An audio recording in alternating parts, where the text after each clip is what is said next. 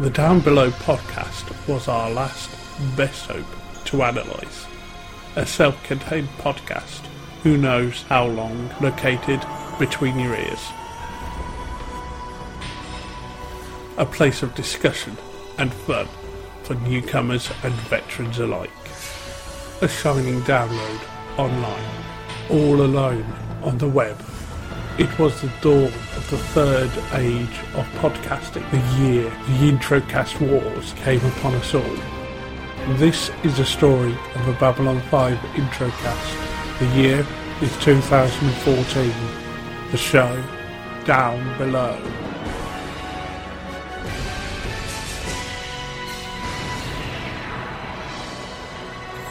Well, hello again, everyone. Welcome to Down Below, a Babylon 5 Introcast. I'm Will. I'm Ann. I'm Heidi. I'm Elizabeth. Today we are joined again by a frequent visitor to Down Below. I'm starting to wonder if there's some kind of shady dealings going on. Let's say hello to Yan. Hey, Yan. Welcome back. Welcome back. Thank you, and it's good to be back. Yeah, thanks for filling in for us this week. No problem. Today, we are here to discuss episode 10 of season 2, Gropos. But first, here's an ISN special report. ISN News Update. As cleanup maneuvers continue on Actor, more information continues to come to light on Operation Sudden Death. Confidential sources have revealed to ISN that prior to the liberation, the men and women under the command of General Franklin were temporarily stationed on Babylon 5. Rumours have it that Captain Sheridan may have been involved in aiding the General with his preparations. For continual coverage of the events on Actor, please continue to tune in to ISN. As always though, our thoughts go out to the family and friends of those who lost their lives on Actor. Gropos originally aired February 8th, 1995. It was directed by Jim Johnston, who last directed A Race Through Dark Places, and it was written by Lawrence Larry DiTillio, who last wrote Spider in the Web. One thing I saw was that this episode was so far over budget that they had to do 2 smaller episodes to make up for it. Really? Yeah, I guess all the soldiers and all the CGI. Yeah. Wow, it must have been important for them to get this message across. The CGI that looked so bad during the ISN report. I can help it. It's the mid-90s. Yeah, but you can't use that excuse all the time because sometimes it's really good. True. So let's get into the recap. So the episode begins in CNC. Ivanova is happy because things have been pretty quiet lately. Clarence actually gets some dialogue that's not just a status report. This was really nice, this little scene. It could have been Ivanova and Sheridan, but it's not. And it really builds up things on the station and fleshes the whole thing out a bit, I think. Having a character like this, which we've seen in the background, gets some character development. Yes. Yeah. I feel like I know him so much better now. Yeah, who knew he was so pedantic? What is that? Time is Oh, it's the only quote I have. Oh, sorry. I was so excited. I know. But then we see 6 ships come through the jump gate. They're Earth Force ships requesting to dock. They alert Sheridan and the Dockers Guild. So then we go down to see Richard Franklin. What was he, a general?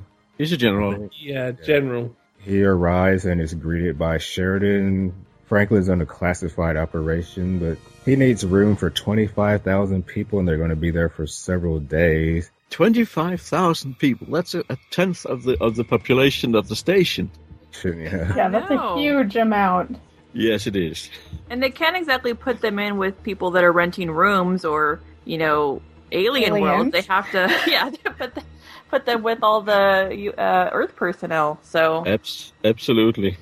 And then put them in the nooks and crannies, wherever they can find room for them. Well, Franklin had the cot bed, right? So that's right. Yeah. You don't want to sleep. It seems the command staff were exempt from sharing any space, though. Yeah, it does. Well, unless Garibaldi had a really uncomfortable roommate. Yeah. So Richard Franklin is Dr. Franklin's father. He doesn't want Sheridan to let Dr. Franklin know that he's there. He'll attend to it when his people are settled. Okay, but really, like, Franklin is a very common last name. Like, you're really going to ask every Franklin if they're related? It makes no sense. Maybe it's because they're both in the military. No. Because then he does the same thing with Garibaldi later, the colonel or whatever, the general. Yep. Yeah. I guess Garibaldi is probably a not quite as common name, but still. Right. I guess World War III did its number on the planet's population. They wiped out all the Franklin. Yeah. It's not a common name anymore. So then we have the opening credits, which, I did notice Natoff this time. Yeah. I actually went back and looked at the ones that I had said that she wasn't in, and I was wrong. She was in them. I don't know, I just must have blinked and missed her. The problem, when she's not in the episode, it's really easy to miss her in the opening credits. Yeah, it goes by pretty fast.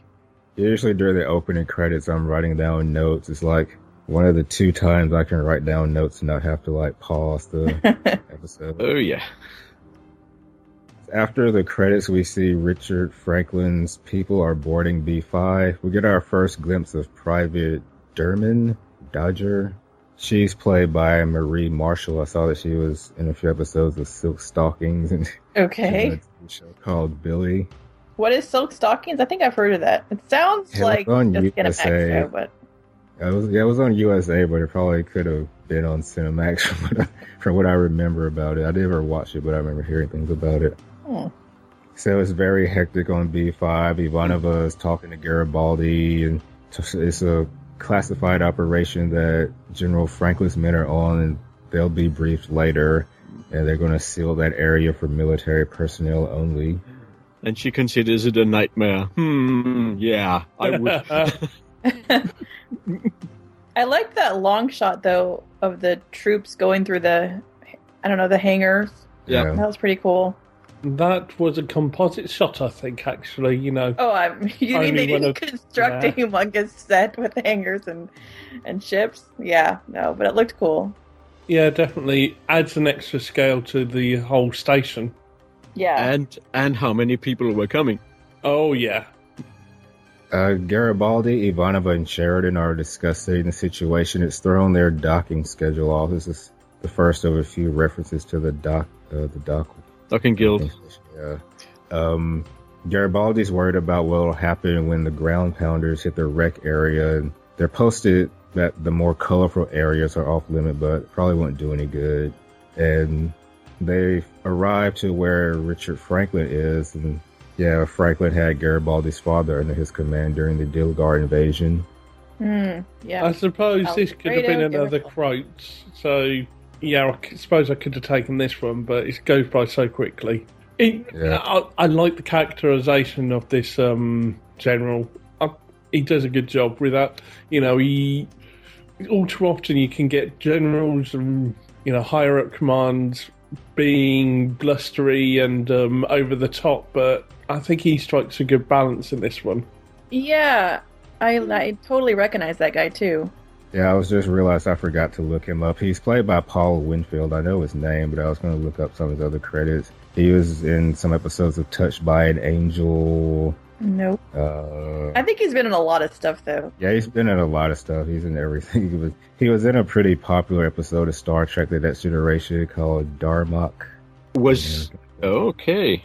He was the other captain, I believe. Right. Yeah, he's been in a lot of stuff. L.A. Law, 227. Oh my God, 227. Oh, don't. I love that show. No, I used to watch it. Sometimes there are reruns, like on cable, and I'll stop and watch it when it's on. There's a vibe I've got this time that, after seeing Battlestar Galactica a few times through now, that I could, in some ways, draw parallels to a certain character in that series who shows up, who kind of pulls rank on everyone else and throws the dynamic off a bit. And there's some differences, obviously, but it's just a shame our guest host couldn't make it this week, and I think there's a lot of Battlestar Galactica, if not influence, Babylon 5 influence on Battlestar Galactica here. There's definite similarities. Mm-hmm. Well, Battlestar Galactica draws a lot from, military culture and, sort of the whole genre of the war movie. So it's kind of like that too. You have people acting out of fear, acting out of, different emotions that come from not being sure of things. And here we've got the start of the fractions that exist between different, different military organizations. Yeah. So I guess we're supposed to take it that these are, because the Marines are part of the Navy. So I guess, I don't know. It's Earth Force, so who knows? Well, the way I took it is, the Gropos are kind of the infantry ground force, and, basically our main cast are the Air Force. Mm-hmm. Whereas in the future they've all kind of been mushed together into one organisation, but, there's still that rivalry. Yeah. Right. Flyboys and whatever. Still called jarheads. Yeah. Even though they had floppy hair, some of them I was like, what? It's one of those things that the tradition just remains whether you know why or not. They just don't know what it means anymore. Yeah, that goes for the saying later on, rattling of sabres. I mean, that's outdated nowadays, but we still use it. Mm-hmm. Yeah. Yes. The General Franklin explains that Actor is involved in a civil war, and one side is requested that Earth get involved. I can't remember how they pronounced it. The Shalasan? Shalasan, yeah. Okay. So Earth is going to get involved, and they're going to attack the rebels after the Senate makes an announcement. Sheridan spends some time at the place where they're going to attack, and he thinks it's a death trap. But General Franklin wants him to help plan the assault since he has knowledge of this place. And in return, the general has brought gifts, new weapons for B5. This will give them enough power to take on a warship. Sheridan doesn't like this because this is a place of peace, but Franklin says the universe is changing and they need to change with it. Yeah, this episode really wouldn't have worked any time before last week's episode, because last week's episode just changes the dynamic of the galaxy completely. Yeah. Yes. I suppose we're supposed to keep that in the back of our mind that they have these new weapons, huh? Yeah, I'm sure that will come back. Mm-hmm. I'm sure it will come back. The story is that these troops are a relief for Io, so this operation is a secret. And General Franklin's assertion that this is going to be a quick and easy operation, it's just, that's what they always say about any operation. Yes. No one believes it. Absolutely. Oh, actually, it's the opposite. Everybody believes it every time, even though they know that it's never worked like that. Good point. It's like people always forget, It's like, oh, this time it's going to be short. Yeah. That's what they say every time, yes. Yeah. Okay, this one looks like it was over fairly shortly, but it wasn't easy by any means. Well, who knows? Maybe they had to go and install troops there to keep the peace, and Oh yeah, we don't we only see the saw aftermath, do we? Shock and awe part of it. Oh yeah, there's so many associations to current things that have been going on, and things throughout the ages. This is a pattern that just repeats itself. Mm-hmm. And at least they're overtly saying, "Hey, we're doing it because we want to be." Close to where the Narn and the Centauri are. That's one military person saying it to another military person. That's true. The government will spin it in a completely different way. Yep, we have to help them. Yeah, and I mean, there's real world things. Having a military staging post in a fractious area, that's really advantageous, and we see it all the time nowadays, and it's not good news whenever it happens. Yeah. Never good news. And they say that they're eventually going to have to choose a side, so that would be interesting. And they'll be right there. Mm-hmm. Next, this Kefir guy we haven't seen in a while goes back to his quarters. And he has some visitors, and they're going to be his bunkmates, which makes Kefir unhappy. I thought this scene was just horrible. I was rolling my eyes. Yeah. I have a problem with Kefir. I just try and ignore him. Well, every time. Let's face it. Even JMS had a problem with Kefir. Yeah. Oh, really? Yeah. The network put pressure on him to have a hotshot pilot, and Oh my god! He really didn't want to have this character, but the network kind of forced it on him. Wow. But he's barely in the show. It's so weird. yeah, it was Yeah. probably That's all he would put him in, apparently. Yeah, well, the network must have said you've got to have it appear minimum of X amount of times, probably, and that's exactly what JMS went for, the minimum amount. Right. Yes. I mean, like him by itself, it doesn't bother me. Like, I'm not bothered by the character. He doesn't really add anything to the show at this point. Well, we don't really know anything about him, and every time he shows Oh up, my I'm like, god, his oh yeah, family's there's gonna that show guy. up. Next week, Kefir gets a visit from God. someone from. No. Why did you say that, Heidi? Now we're gonna get a whole backstory. Ah! Are you related to our pilot, Kefir? You have the same last name. Why, yes, I am. At least then maybe I'd remember who he is when he comes on screen. Yeah. Yeah, no, at this point, you want to see more of Clarence than you want to see more of Kefir. Oh, Oh yeah. my god, Clarence. I know, he totally needs a Zeppo episode. Come on, we can do this. Clarence. And we haven't seen that other girl that we thought was a replacement for Clara. Oh. Well, Kefir's bunkmates, one of them is Private First Class Large. He's the big guy. Large, okay. And his name is, he's played by Ken Foree. I saw he was on Kenan and Kel in the original Dawn of the Dead and Water for Elephants. And the smaller guy is Private Yang, played by R. Judah Bala. He's been in a lot of shows that I've seen, like guest appearance, Deep Space Nine, ER, 6 Feet Under, Alias, House. Seems to play a lot of doctors. These two are just stereotypes, aren't they? They're just they're there to fulfill a role, and you know exactly what that role's going to be. Just the whole scene was just so very cliched. Yeah. Clearly not written by JMS. But the rest of it, even though it's not written by JMS, there's a lot of good stuff in here. There is. Larry DiTillio is definitely not the worst writer you can find. Dr. Franklin is talking to his father about his mother and sister, and he doesn't call home enough, kind of like me. He gives his dad juice that the Marcab call Orcha. The Marcab have been mentioned a few times in this season, Yes. usually at Yes, I noticed. Barnum and Sheridan scenes.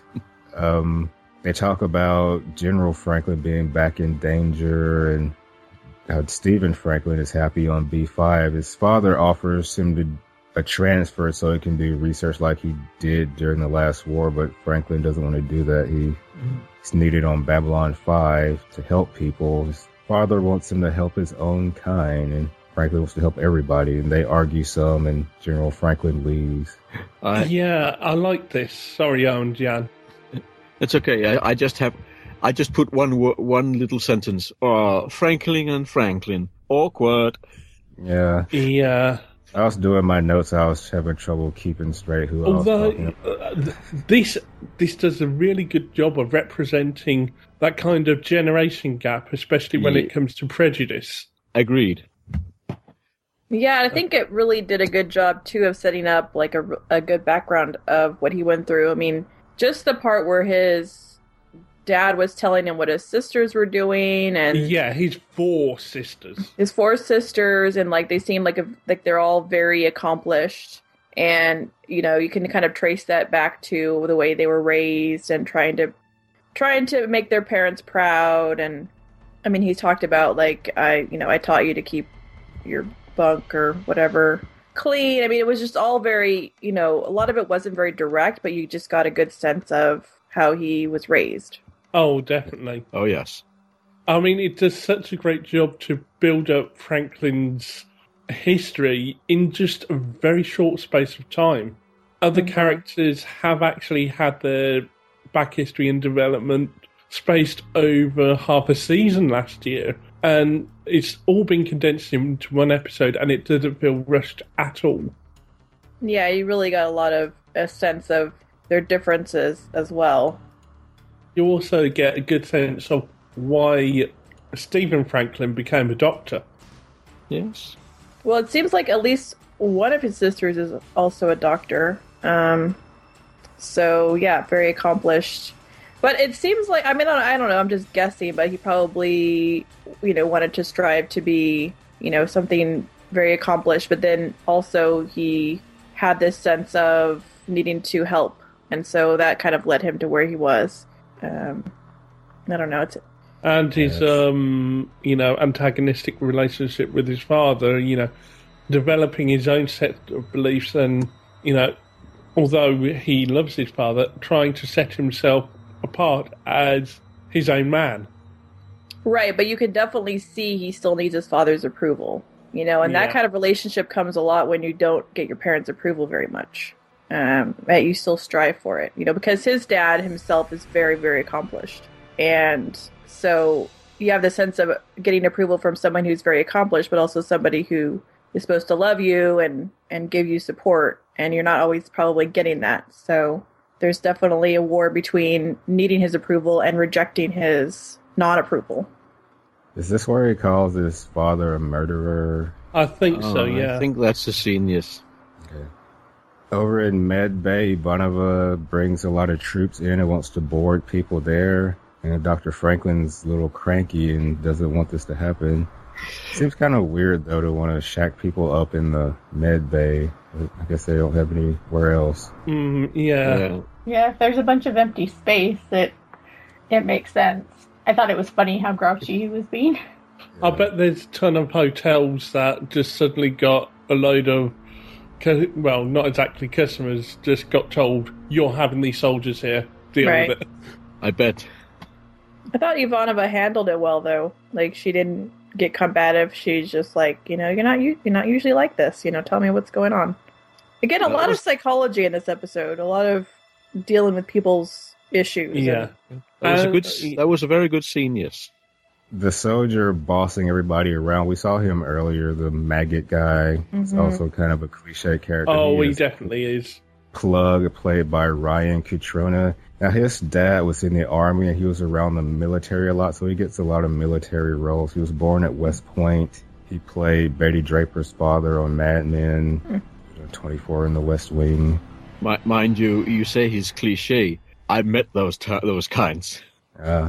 Well, I suppose cliches are cliches for a reason. Yes. Yeah. So, Ivanova and Franklin are talking, and she gets called to the dome, and they agree to meet later on at the eclipse. So later we're at the eclipse, and he's talking about how his childhood was, and his father was hard on him, and he wasn't there much, and they often wondered whether his father was alive or dead. And Daddy Franklin was okay for a while when Stephen joined Earth Force, but now they hardly talk. And Ivanova encourages him to talk to his father while he can because of her relationship with her father. Yeah, it couldn't have been anyone else but Ivanova. And this is great character consistency. And, it might have been a bit of an odd thing to have had Ivanova's father die at the start of last season. But you kind of need that to get to this point where she's able to help someone else. Yes. Yeah, it does help. Mm-hmm. And because of what Ivanova says, Franklin figures out that these troops aren't bound for Io. Next, Delenn is speaking to Garibaldi. She doesn't like how all the troops are there, but she says they need a place for peace. And she talks about how she hasn't had any luck getting Londo and Jakar to negotiate, but they have to continue trying. Garibaldi here is screaming and he has to go. Well, before we go too much further, I'd just like to point out we actually have Delenn in this episode it could have been all too easy to just have a human-only episode and not have any appearance from any of our ambassadors. Mm-hmm. True. Right, yeah. But it does provide continuity. Oh, it definitely does. And it makes sense that it's Delenn because of the history between humans and Minbari. Yes, yes. There's a thread of xenophobia through this episode, even General Franklin. Yeah, definitely. Yes. Well, you're about to come to this whole xenophobia thing, aren't you, Will, with what's... Yeah.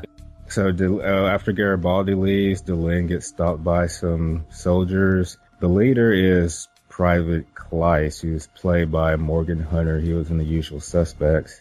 And he said they're wondering what Delenn is. She tells him she's Minbari, but she doesn't look like a Minbari. He says that she needs a good lesson. But Delenn gets rescued by Dodger from who we saw earlier, and she kicks their butt. She does indeed. Yeah, this is the other BSG reference. This Dodger really feels like a predecessor to Clara Starbuck Thrace. She really is. Yes. So Delenn goes to tell Garibaldi what's going on, and then Plug comes in and breaks up the fight, and Garibaldi asks him to overlook the fight. Okay, when those men are, I guess, harassing Delenn, I was not sure how dark this show was going to go. Right. I was very worried for her, and I was like, they wouldn't go there, would they? But yeah, I really thought it was going to end badly. And yeah, go ahead. I was just saying, this guy, he must have felt right at home with Home Guard. Yeah. Yeah, we haven't heard about them in a while. No, but it made me think of those. Yeah. No, that was very uncomfortable. But it's the sort of person you would get in this sort of...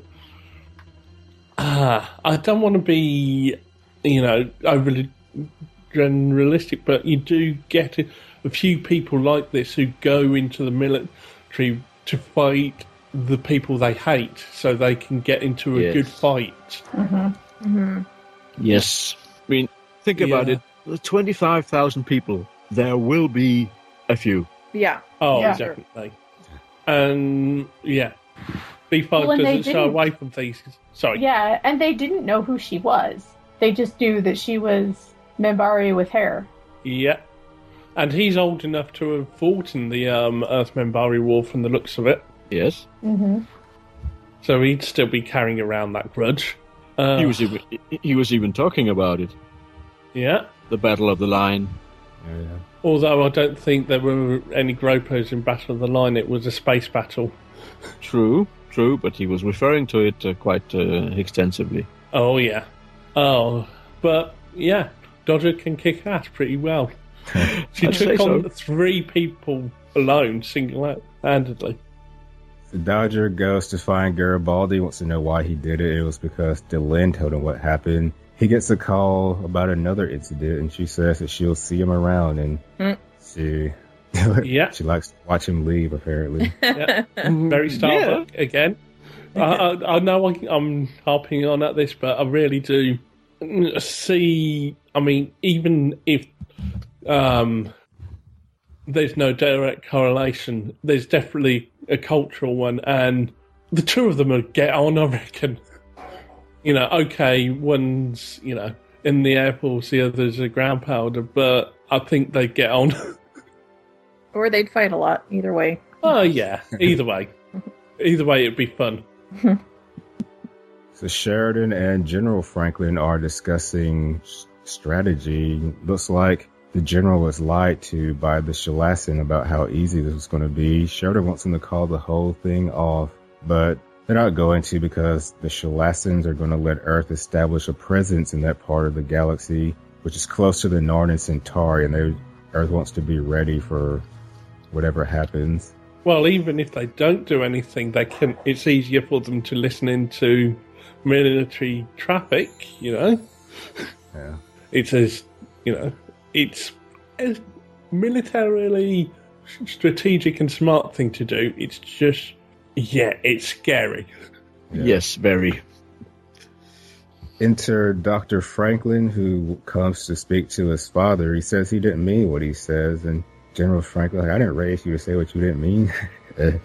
So Dr. Franklin is dismissed, and the general asks Sheridan if he felt like a murderer when he destroyed the Black Star. Sheridan doesn't have a good answer, but he knows that killing is a part of war, and the general wishes his son would realize that. And then Sheridan defends Dr. Franklin, and General Franklin seems to be impressed. Sheridan talks about how he and his father clashed at times, but they never stopped talking or loving each other. What did you make of this bit of thing for Sheridan then? I guess just the more background character building. Yes. Well, I kind of almost saw it as there is actually a little bit of I already said Sinclair, I meant Sheridan. I was going to say it seems like even though they're two different characters, and they would come at this two different ways. In some ways, Sheridan's a bit of a philosopher as well. Well, we've seen hints of that before. Yeah. Whereas Sinclair, he's a full-blown diplomatic philosopher. And it's nice that although they're separate characters, there's still elements that kind of relate both of them. So, yes, it makes it easier to relate to Sheridan, I think, if you're used to Sinclair. Yeah.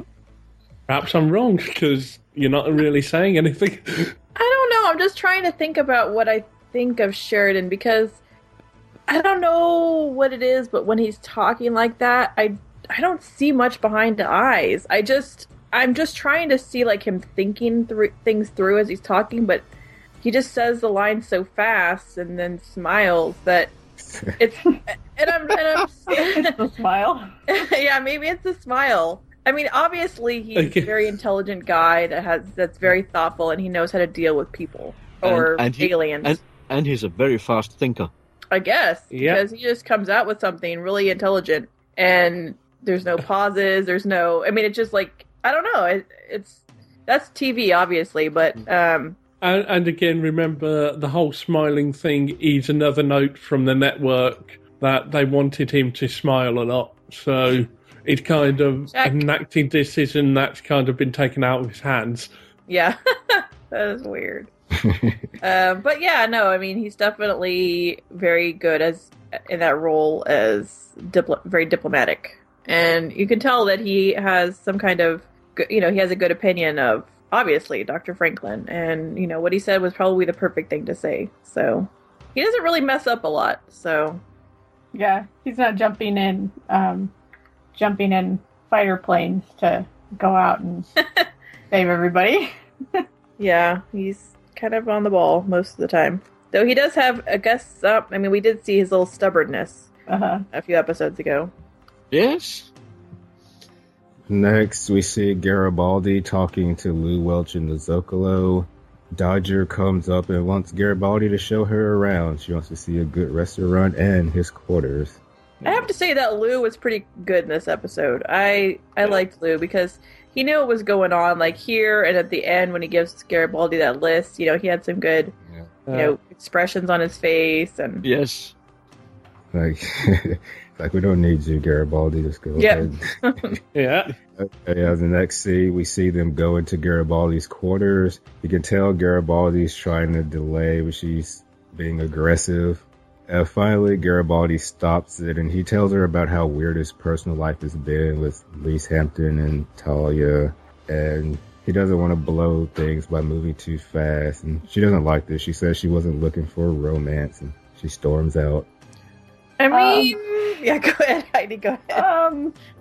Up until this point, I was, liking this character pretty well, and then I felt like here she just went totally crazy, and I was like, oh my gosh, what's going on? On the other hand, if you know or suspect that this might be the last time. Oh no, I get that she would be annoyed with what he said or whatever, but she really overplayed it. She was very, very aggressive. Yes. Yeah, he's sharing too much at this point. I I get kind of where she's coming from. It was just so completely over the top. Yeah. I know what you mean by over the top, but it's just we don't get time to find out more about this character. So that's actually my problem that I'll talk about later. But I just think, if we had more context for this character, this would have made sense and would have been quite problematic. But I could definitely, again, see Starbuck pulling this. But with Starbuck, you know more about her. You can see the context why she's reacting like that. Mm-hmm. And, it's not as problematic. With Dodger here, it comes out of nowhere and you've got no idea why she's acting like this. I mean, we get a good sense of it. It's just that it was unacceptable the way she reacted, because let's think about it. Let's change the genders, If she was a man and Garibaldi was a woman and Garibaldi said, no, I want to take it slowly, and he reacted that way, I mean, he would be like a clear villain. Yeah. But, here she's just, I mean, maybe she could have explained it, and maybe they could have come to some agreement. I don't know. But she just, obviously she was hurt and upset, but she just did it the wrong way. Yeah, well, at least we get a scene down the line where she apologizes for her actions. Yeah. Right. She realized that she overreacted. Yeah. Which you wouldn't get from Starbuck, actually. It's interesting what because I was trying to figure out if he was referring to Talia. Because he just said somebody I'd never thought I could be with or something. Yeah, I was too. So it wasn't overt. Sorry. But no, sorry. I was just saying, I think that's what we're supposed to assume. I mean, I couldn't figure out who else it would be. So right. After this, we see some more Gropos marching through a corridor, and Ivanova and Sheridan are on their way to CNC. They talk about how the docking schedule is back on track and how Miss Connolly isn't happy about the overtime hours. I'm glad they mentioned her. Yeah, right. You remember the episode? Wait, what? Yeah, Miss Connolly was the head. She was one representing the dock workers in By Any Means Necessary. Oh, that's right. Nice little throwback. Yeah, if I had caught it. Right, well, Yeah. They're going to try to get the workers some time off with pay. Now, again, another... If you hadn't got the colony reference, you get the... And if you remember By Any Means Necessary, you get this idea, they're paying attention to the dockers. Right. Because, they didn't have to have that in there. They could have just flown straight past it. But, it's just a nice tip of the hat, as Jan was saying. Yeah, I like it. Continuity. The new defense system is in place, and it's pretty impressive. But Sheridan hopes they don't really have to test it against a warship. They don't end up having to do that. They've come under attack before, so maybe... That's one note that I read somewhere, like, why are they just now getting a defense system if they've been under attack before? Yeah. Maybe it takes time and money, I don't know. So General Franklin goes to see Dr. Franklin. He apologizes for being rude, talks about how he wasn't there for him when he was growing up, but Stephen has no right to call him a murderer. And they talk about, this is a conversation, soldiers and death, fathers and sons, and blah, blah. And Stephen, I wasn't interested in this scene, sorry. No. The contentious father-son relationship just didn't interest me, maybe. No. Maybe it hit too close to home. I did like the little mirror image of I'm not finished yet. Oh yeah. Yeah. So yeah, Stephen kind of stands up for himself and tells his dad that he loves him, and they hug. Yeah, I mean, it wasn't anything you haven't seen before, I guess. No, but it also just reinforces Stephen's character development again. The two scenes together, work. It's just the later scene doesn't add too much to the first. And I didn't hate Dr. Franklin in this episode, so there's that. Yeah. And now going forward, you have this episode in mind to, understand where he's coming from. Yeah, but you still have to be responsible for your own actions, so... Oh yeah, of You're course you do. Of course you do. You're I'm just a skeezy guy in saying. the future, you're a skeezy guy. As long as he still has that cot, he's a skeezy guy. Yeah. Well, you didn't see it in this episode. You saw a pretty big sofa that someone could have easily slept on. Not offering up his room. Would you want those people in your room, though? Man, they're so... It's like, fighting all the time. That's crazy. Well, Yeah, I'd like to see what Ivana would do if somebody had to sleep in her Oh room. my god. 30 credits note, please. well, I think General Franklin has his nickname for a reason. Firestorm. Well, Firestorm has a nickname, and Sudden Death as a code phrase for your mission. Yes. There's not very much subtlety there. No. When you're nicknaming your operation Sudden Death, you know what to expect. Yes. A lot of it. In the casino, Large and Yang are talking to Kefir. Large is telling another story, and he goes off to the latrine and some more chatting, and they talk about being scared in a war. And Trying to give Kefir character development, we can skip straight past it until the fight. This is something we haven't seen before. Like, I'm like, should you be scared in the war? Like, if you're not scared, blah blah blah. Yeah. So Garibaldi finds Dodger, and she apologizes, says that sometimes she wants things too bad. My mind went to a dirty place when she said that.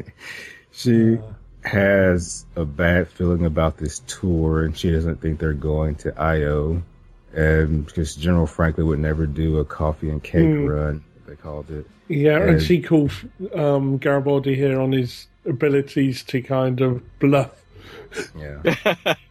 Or his rather, not abilities. lack of, yeah. Right. Oh yeah, and I think maybe that's only when he's got a bluff to a pretty woman, or a woman he fancies at least. Because he couldn't bluff when it came to Talia either.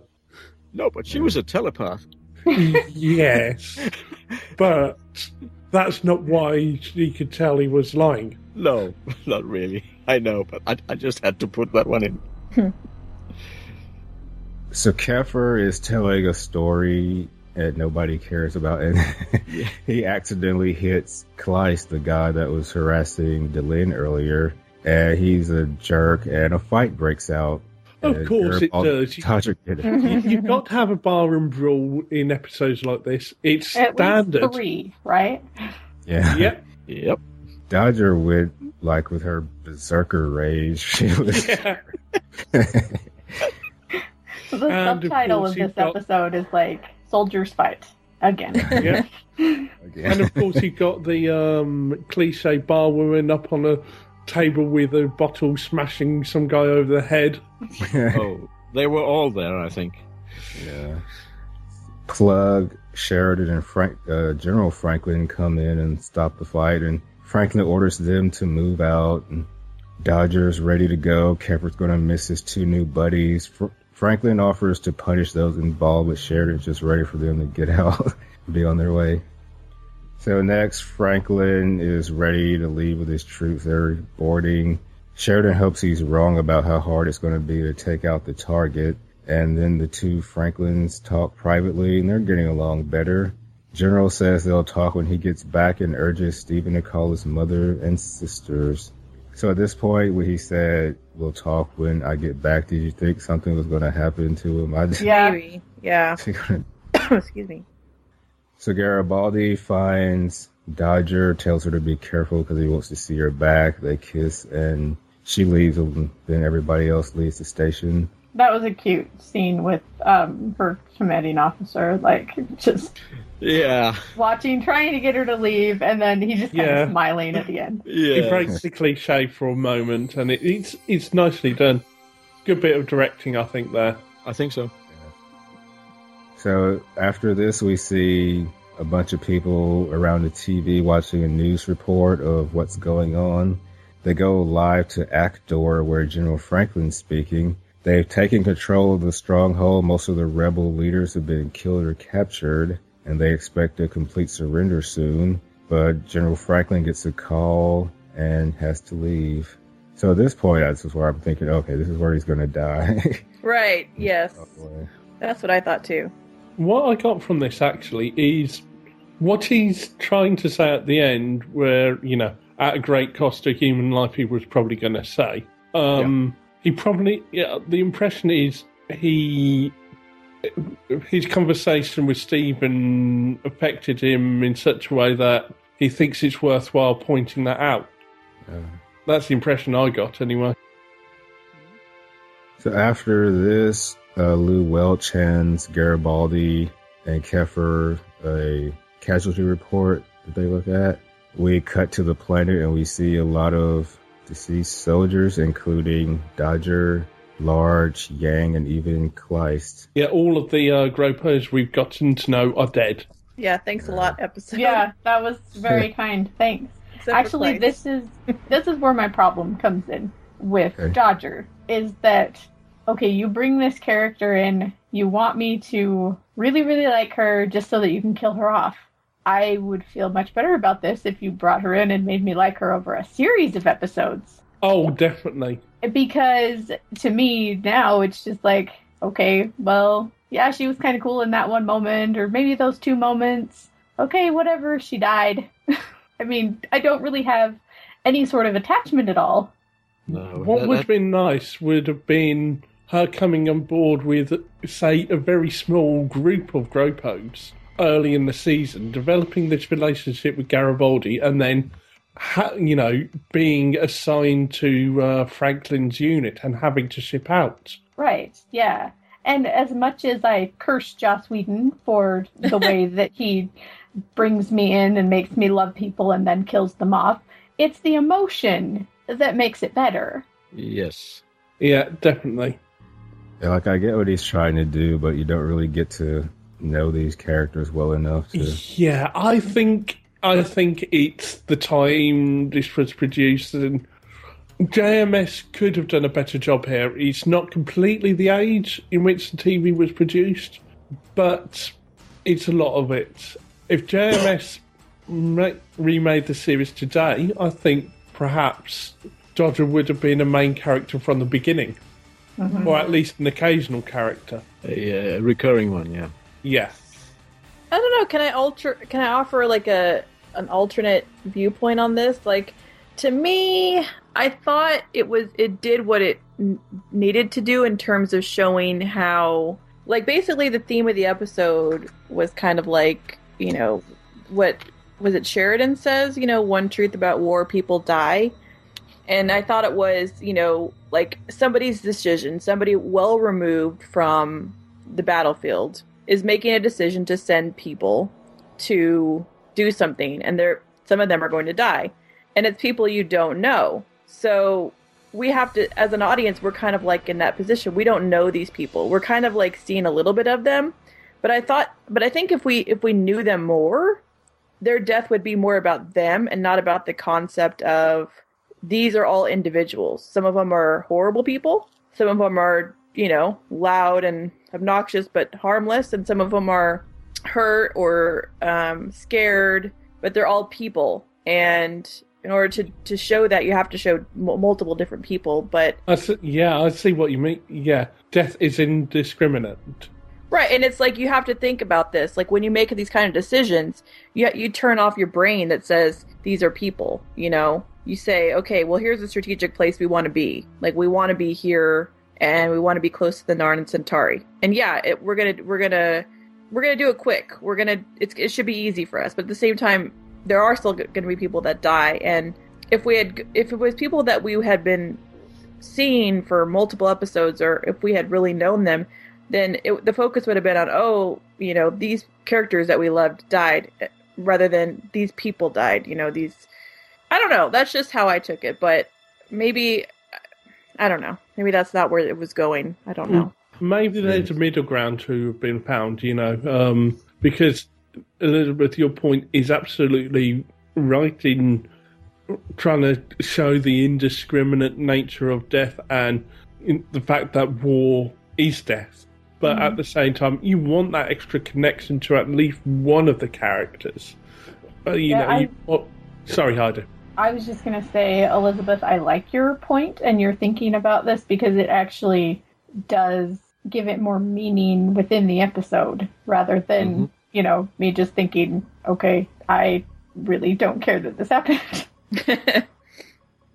Yeah. I mean, I guess also it's like, it also shows how each person could be meaningful to other people. Even in the short time that Dodger knew Garibaldi, he was very sad, And so this decision not only affects these individual soldiers, but then it ripple affects everybody they know, and it just takes away everything that they've ever been. So this guy that had been in the service for 25 years, I don't know. I just kind of like that kind of stuff. There's all his war stories and his old war buddy that he was keeping alive through war stories. Mm-hmm. It's gone, It's gone. And even the young rookie is dead as well. So even the stories can't continue. Right, yeah. So, I think that kind of hits where I like that kind of thing, just thinking about that, because they show not just the grunt side of things, but also the command side of things, and how they can't think about that. You notice the only interactions the command staff has with the grunts is either to yell at them or just really nothing, It's so far removed. And also, all too often on shows, you might get a shot like this, but you get to that last person and they gasp and struggle off. And that's there to say, look, there's hope. Look, it's not futile after all. Whereas this, no, it kind of is. And by the way, I really like the cinematography of that last scene. Mm-hmm. Yeah. Oh, yeah. Including up to and including Christopher Frankie's music for it. It really underscores the whole thing. Definitely. Even that last shot of Keffer at the end, even though we don't like him too much. Yeah. I don't know. There must be other reasons why you guys hate him, because I he's just okay to me. He's not. For me, he's just kind of forgettable. Like I said, I don't really remember him every time he shows up. I'm like, I recognize him. Who is he? Okay. Maybe we're being harsh on him, but we're not. No, we're not. We're not being too harsh on him. I'm sure you have reasons. Not as bad as Talia, but yeah. Okay, well, you've got Talia, I've got Kepitate, okay? Yeah, my reason for hating her is sort of irrational, but Oh, yeah. Just don't make an episode centered on both of them. Oh no. And then bring, what's his name back for a guest appearance as well. I don't know who you mean. What's his name? Talia's ex-husband. Oh, Stoner. Which one? Yeah, all three of them in an episode. Please no. So that's all I have for this episode. Ready to move to quotes of the week? Do you mind if I start with quotes? Because I really only have the one. Okay. And of course it's Clarence. I know you two wanted this, but it's the only one I have. There is no night in deep space. And time is a meaningless concept if you think about it. Okay, Clarence. Yeah. You're kind of a pessimist there. Mm-hmm. Yeah.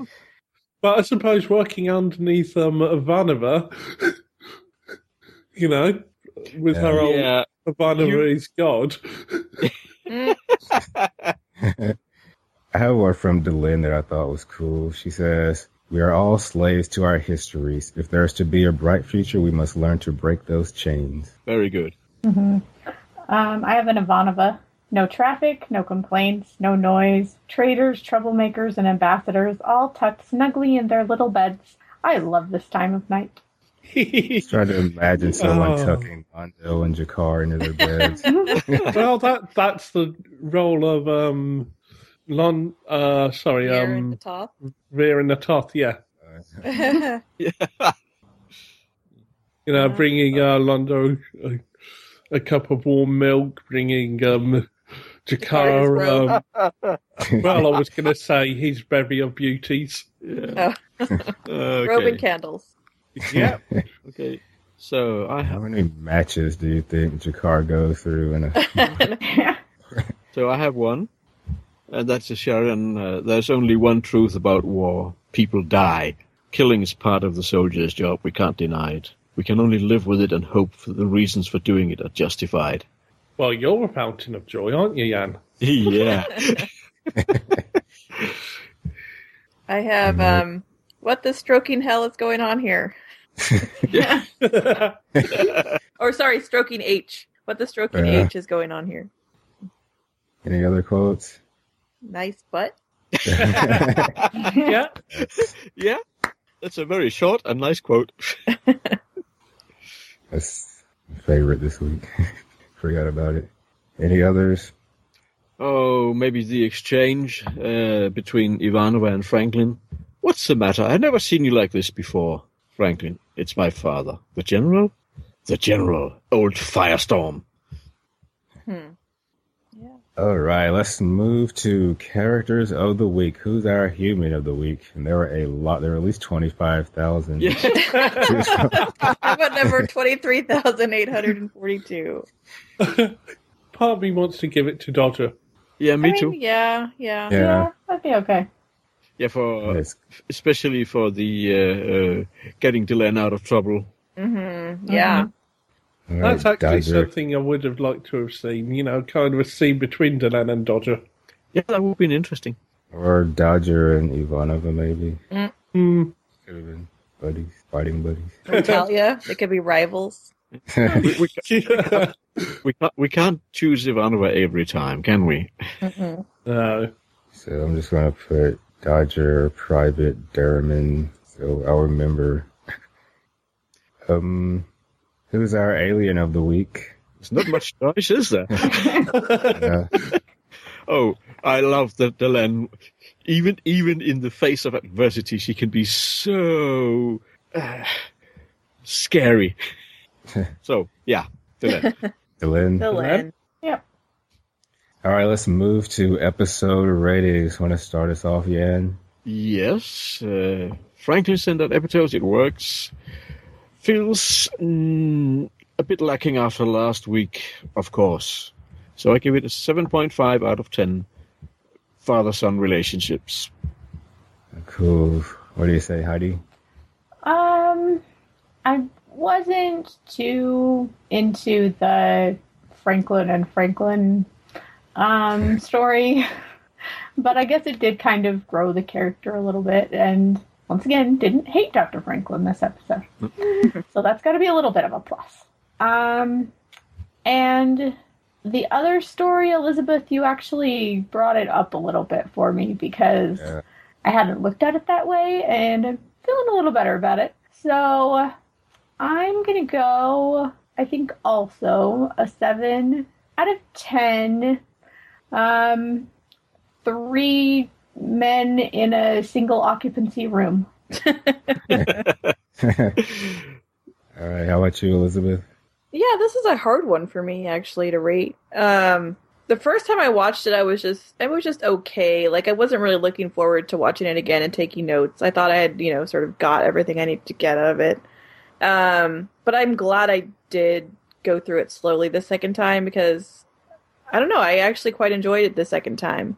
I mean, it doesn't really add much to the story for the season, and it does have some, eye-rolly things. Like that scene that we talked about in Kefir's quarters, or maybe some of the way the fight started. But I don't know. It's something about it. Just maybe you could tell that there's an overall sort of theme going on, or the way it ended. Maybe. I mean, I liked seeing everybody watching the ISN report, and I liked that. I really, really liked the way that Lou gave Garibaldi that list. I don't know what about that was very poignant to me, but.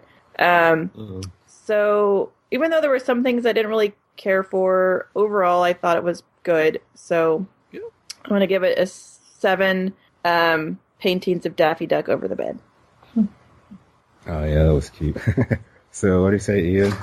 Yeah, I do like this. As everyone says, after last week, it's very difficult for something to live up to the new standards of this show, and so I'm glad you've got an episode like this, it gives you a chance to feel out the new dynamic of where things feel like they're heading.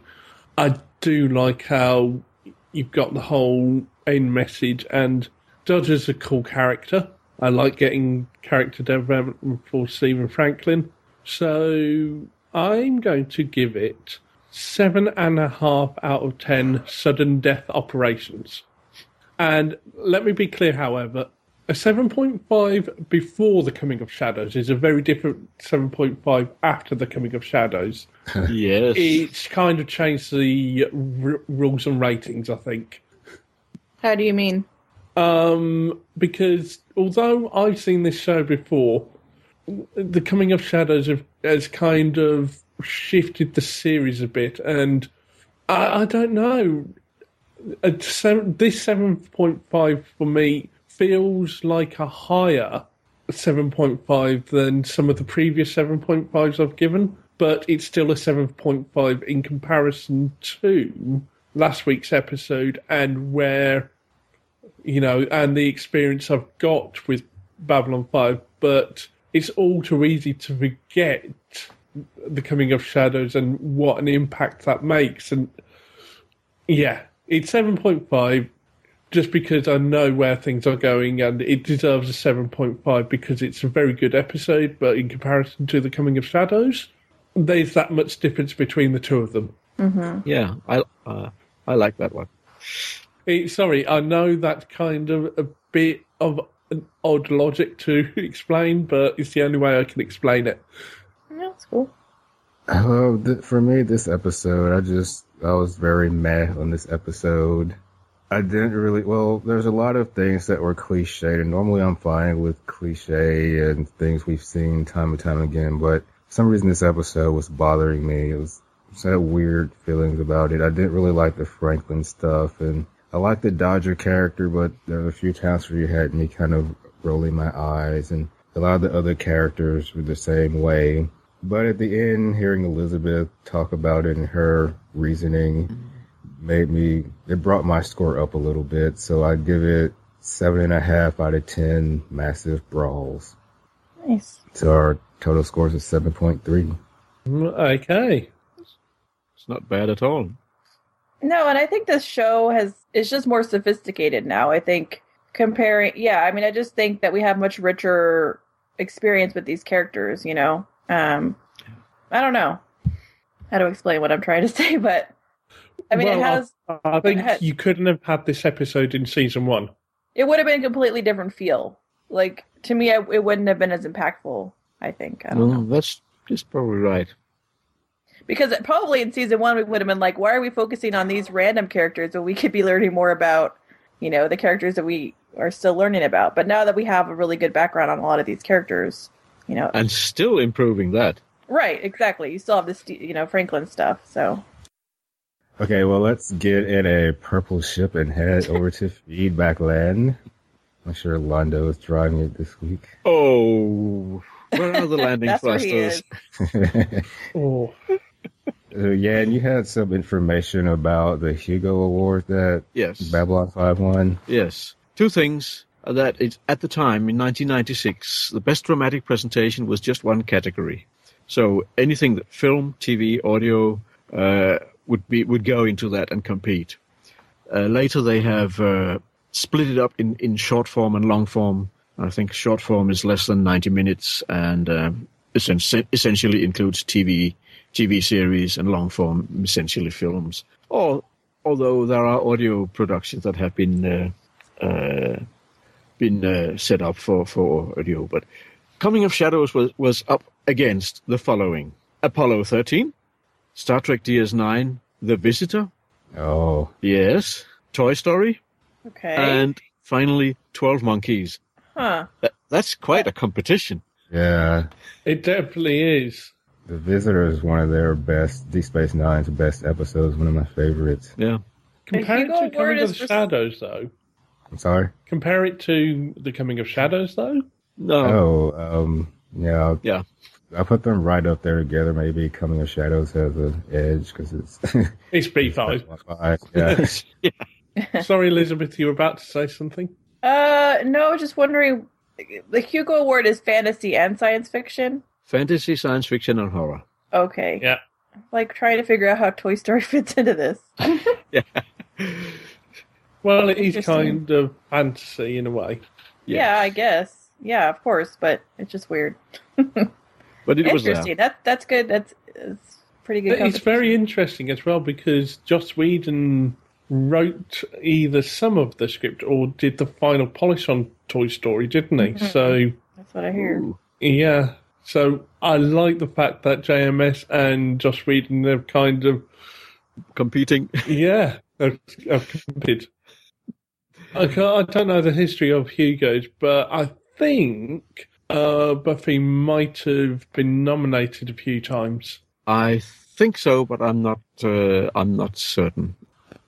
Wouldn't surprise me. All right, our first piece of feedback is from Board99. I'll take that one. The obvious question here is, do Heidi and Elizabeth feel better about Dr. Franklin's many lapses in professional and other ethics now that they know that it's all tied to his crippling daddy issues? No. No? We don't give excuses here. Yeah. Okay. On Gropos itself, this episode is fashioned out of pure cliche, and yet I like it. I think it's because now that B5 is actually embarked on telling a story about war, even though Earth isn't directly involved in the war, it's a great moment to tell little stories about how wartime brings people together for short periods of time and then separates them again. For all that it's what the station is supposedly for, there have been remarkably few stories so far about people meeting for the first time, especially compared to people from a character's past turning up all of a sudden. Good point. Oh, yeah. Of course, whoa, hit the wrong button. No, I can't scroll back up. Okay. Of course, Franklin's story doesn't fit the pattern of the other two. That may contribute to why it's the weakest of the three subplots, at least for me, even though it's clearly meant to be the A plot. It's also really cliche. Good performance from the actor playing Franklin here, though. Hair. I think it means father. Oh, Franklin. Okay, Franklin's father, though. But the other two stories are decent pieces of work, and the fact that they're low-key and small-scale makes them work as studies in how the machinery of huge events catches ordinary individuals up and, as it turns out, kills them. Kefir's story is particularly nice in that it finally gives a little attention to a neglected character. Well, thank you, Vord. Cheers, Thanks, Ford. Ford. Thanks. And he really liked the Kefir story, so we got it from all sides on this one. Everybody has different things they like. Our next piece of feedback is from a first-timer here. It's Nick. Who wants to read Nick's email? I'll take Nick, as at the end we find out he's in the UK, so, you know, he could be from any part, but at least my accent will be a little bit closer. I'm a long-time B5 fan who started listening to your podcast a few months ago. Although the first season does have its moments, I'm so happy we're into season 2, where things are starting to take off. Gropos may not be a particular arc-heavy episode, but it's not only one of my favourite episodes of the season, it's one of my favourite episodes of the entire series. You can break this episode down into just 4 stories. We have the overall story that Earth Force are flexing their muscles again, getting involved in a smaller conflict to ultimately gain a strategic position close to the Narn and Centauri. I also took this as Earth Force's way of reminding everyone that they are still a major player in the galaxy. Yes. We have Franklin's relationship with his father. This episode shows more story for Dr. Franklin, and I'm hoping that this, along with the last few episodes, is really starting to convince the ambassadors what a good character he is. He isn't perfect by any means, but then again, who is? We get a bit more story than we're used to from our flyboy, Lieutenant Kefir, who's made some new friends. This was not big story, but enough to care about what happened to these guys, or at least I did anyway. Lastly, we have Garibaldi, who wouldn't know a one-night stand if he looked it up in a dictionary. He reminds us that he's not had the best of luck with his love life, and by the end of the episode, not much has changed. Oh, harsh. Well, he's in good company because pretty much nobody has the best love life on this. Right. Not really. Yeah. I think the final scene of the episode was played out very well by the cast, and the music really suited it. You make me feel a slight bit of relief when we get to see Franklin's dad alive, and victory is assured. But the first casualty report comes in, and the look on Garibaldi and Kepper's faces say it all. The episode ends with a moving shot of all our fallen characters, which leaves somewhat of a bitter taste. But who said all sci-fi shows had to have a happy ending, right? Mm-hmm. Best quote, General Richard Franklin. I had an Alfredo Garibaldi under my command during the Dilgar invasion. Excellent soldier, Michael Garibaldi. That was my dad. General Franklin. So much for genetics. Yes, I remember that one. Oh, yeah. Alien of the Week, Delenn being the only one to make an appearance. Yeah, we kind of said that. Human of the Week, the Sergeant Major. I love the looks he gives Garibaldi after he gets kissed. Yeah. Yeah, there's something there. Yeah, as we said, great direction there. Rating, 9 out of 10, bar and brawls. Keep up the good work, guys. Nick from the UK. Thank you, Nick. Thanks, Nick. Nick. Appreciated. Hope you keep sending us Yeah, feedback. please do. Oh, definitely do. Our next piece of feedback is from Lori. Who wants to take that one? I can take that one. Hello, commanders, ambassadors, and visitors to the station. Unfortunately, we had a very busy week, and Carl did not have a chance to watch, so you only get my more boring reactions for today. I will try They're to never boring. Yeah. I will try to put Carl's ratings in Facebook when he catches up this week sometime. I was not aware that this episode is not highly thought of, as was mentioned in the Facebook group, but it is one I remembered clearly and had quite an emotional reaction to. I like the follow-up storyline to the last episode as it relates to Earth's reaction to the war. I do think this seems to be consistent with what we have learned so far about EarthGov. It is not surprising that they are overly concerned about an alien war and want to secure some prime real estate. I am not sure what the ambassadors will think of another family visitor, however. I liked the actor playing Franklin's father and thought the chemistry between him and Stephen was quite good. It seems a bit cliche, but it is so common for fathers and sons to become estranged that I think it worked. It also helps to explain where Dr. Franklin gets his strong views and fervent ideology. We also get additional confirmation that many in the military, from generals to gropos, are not fond of aliens. Where do the ambassadors think this will go in the war?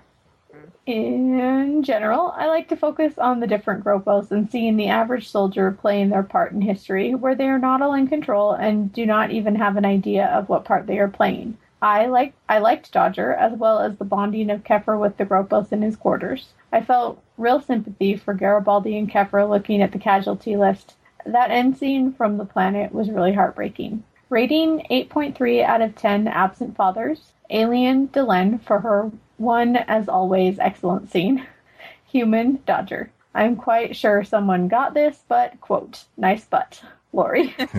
Yeah, I'm going to guess here on Carl's Human of the Week. I reckon it will be Gropo number 1023. I was trying to read the names on all of their tags, even the ones that didn't have speaking parts, so maybe it'll be one of those guys. Yeah. Thanks, Lori. Cheers, Laurie. Thank you. And it's not boring. Your reactions are not boring, by the way. That's right. Oh, no, not at all. Well, that's all the feedback for this week, folks. If you want to leave us feedback, send mail or MP3 file to mail@downbelowpodcast.com, or leave us an iTunes review, or leave us a comment on the website, or leave us a comment on Facebook. Yay! So now it's time for predictions. The name of the next episode is All Alone in the Night.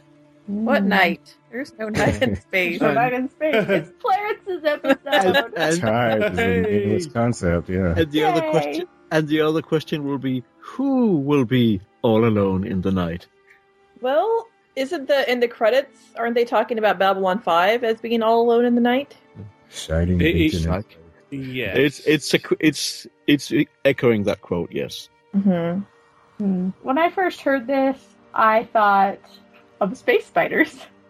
Obviously, because everything makes me think of space spiders. Space spiders. And I was thinking that maybe Londo is all alone in the night because no one likes him anymore. Oh, yeah. Oh, I like that one. Well, I mean, I know that he only uses his titles as metaphors, but I don't care. I'm just gonna say that because Babylon 5 is in the credits as all alone in the night, that it's about Babylon 5 being cut off or something, maybe cut off from communications or something like that, and they have to. I don't know. It's Babylon 5 being cut off from something, maybe either cut off in how they think about something, or cut off from it with actual physical communications. Somehow they stand out from other things. I don't know. It's very vague, but that's my guess. Cool. And along with this episode, I guess that we'll have to see Earth taking a side in the Narn. If they took a side, Heidi, who do you think they would side with? That's tough. Because that's a good question, isn't it? It really is. Whichever side is going to benefit them more if they win is the thing. So I'm where, is there really good trade going on with one or the other? What's the motive because that has to be how they would pick a side. It's not for the justice for the Narns or, they're not going to pick a side there.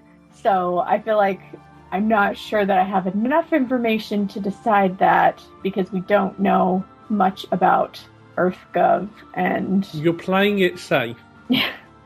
I am, but I really think that.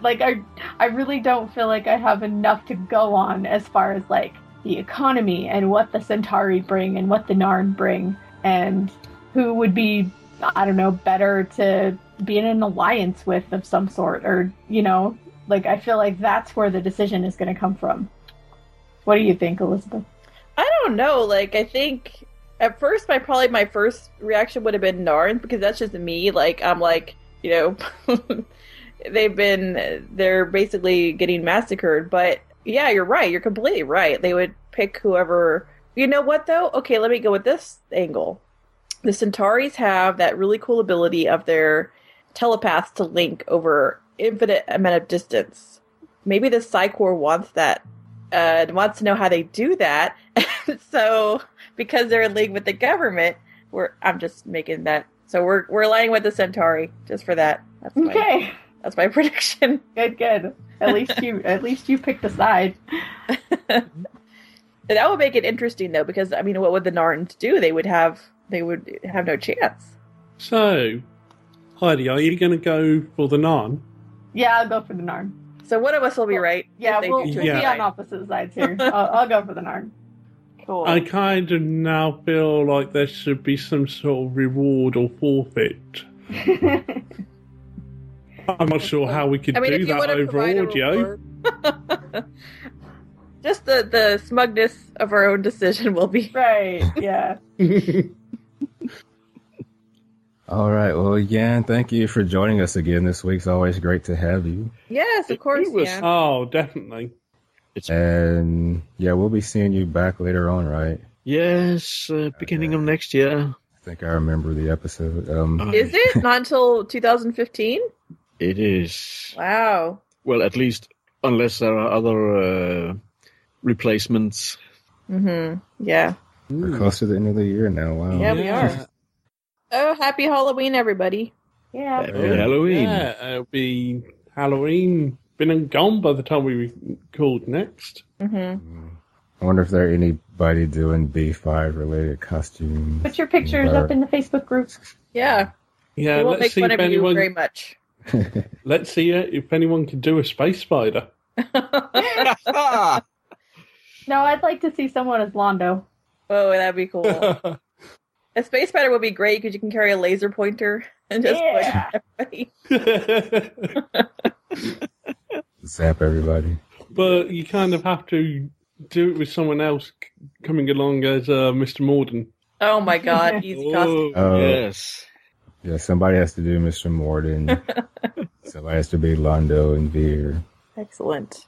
So yeah, can you remind us where we can find you out there on the internet? Yes, you can find me at Babylon Lurker on Twitter. I'm on the Facebook group, so find me there. I do occasionally write on a blog, babylonlurker.net/blog, and I think that's it. All right, cool. If somebody has to be Koda, somebody else to be no. Koda. Kosh, maybe. Oh, That would be elaborate. Yeah. A lot of these would be a lot of work. Oh yeah, they would. I mean, even Delenn would take a bit of work. I've seen at least 2 different Delens after the transition Oh yeah. as cosplay. It's well done. Nice. Can be done. Last May at the FedCon there were 2 Nans. Wow. Couple played Really? made cosplay Wow. 2 Nans. That was impressive. I think I Was could, one of them shirtless? Or wearing a bathrobe. no. But I think I can find a picture of them, so I'll post it in the group then. Oh, yeah. Somebody could do a Pakmara. Oh, what about God, I forget his name, the Mantis. Oh, Oh, The what grass. happened to that guy? Oh my Yeah. god. The grass. Yeah. we haven't heard Yeah, for a anything long about time. him, have we? No, he No. disappeared. Oh my You god. just- So, guess they had to give the suit back to Joss Whedon, probably. Yeah. Yeah. Oh, okay, that's all we have today, folks. We'll be back next time with All Alone in the Night. And until then, goodbye. Bye, Strokey Day. See ya next Be time. seeing Bye. Look for us on the web in iTunes and on Stitcher Radio. Also, downbelowpodcast.com, facebook.com/group/downbelowpodcast, and twitter.com/downbelowcast.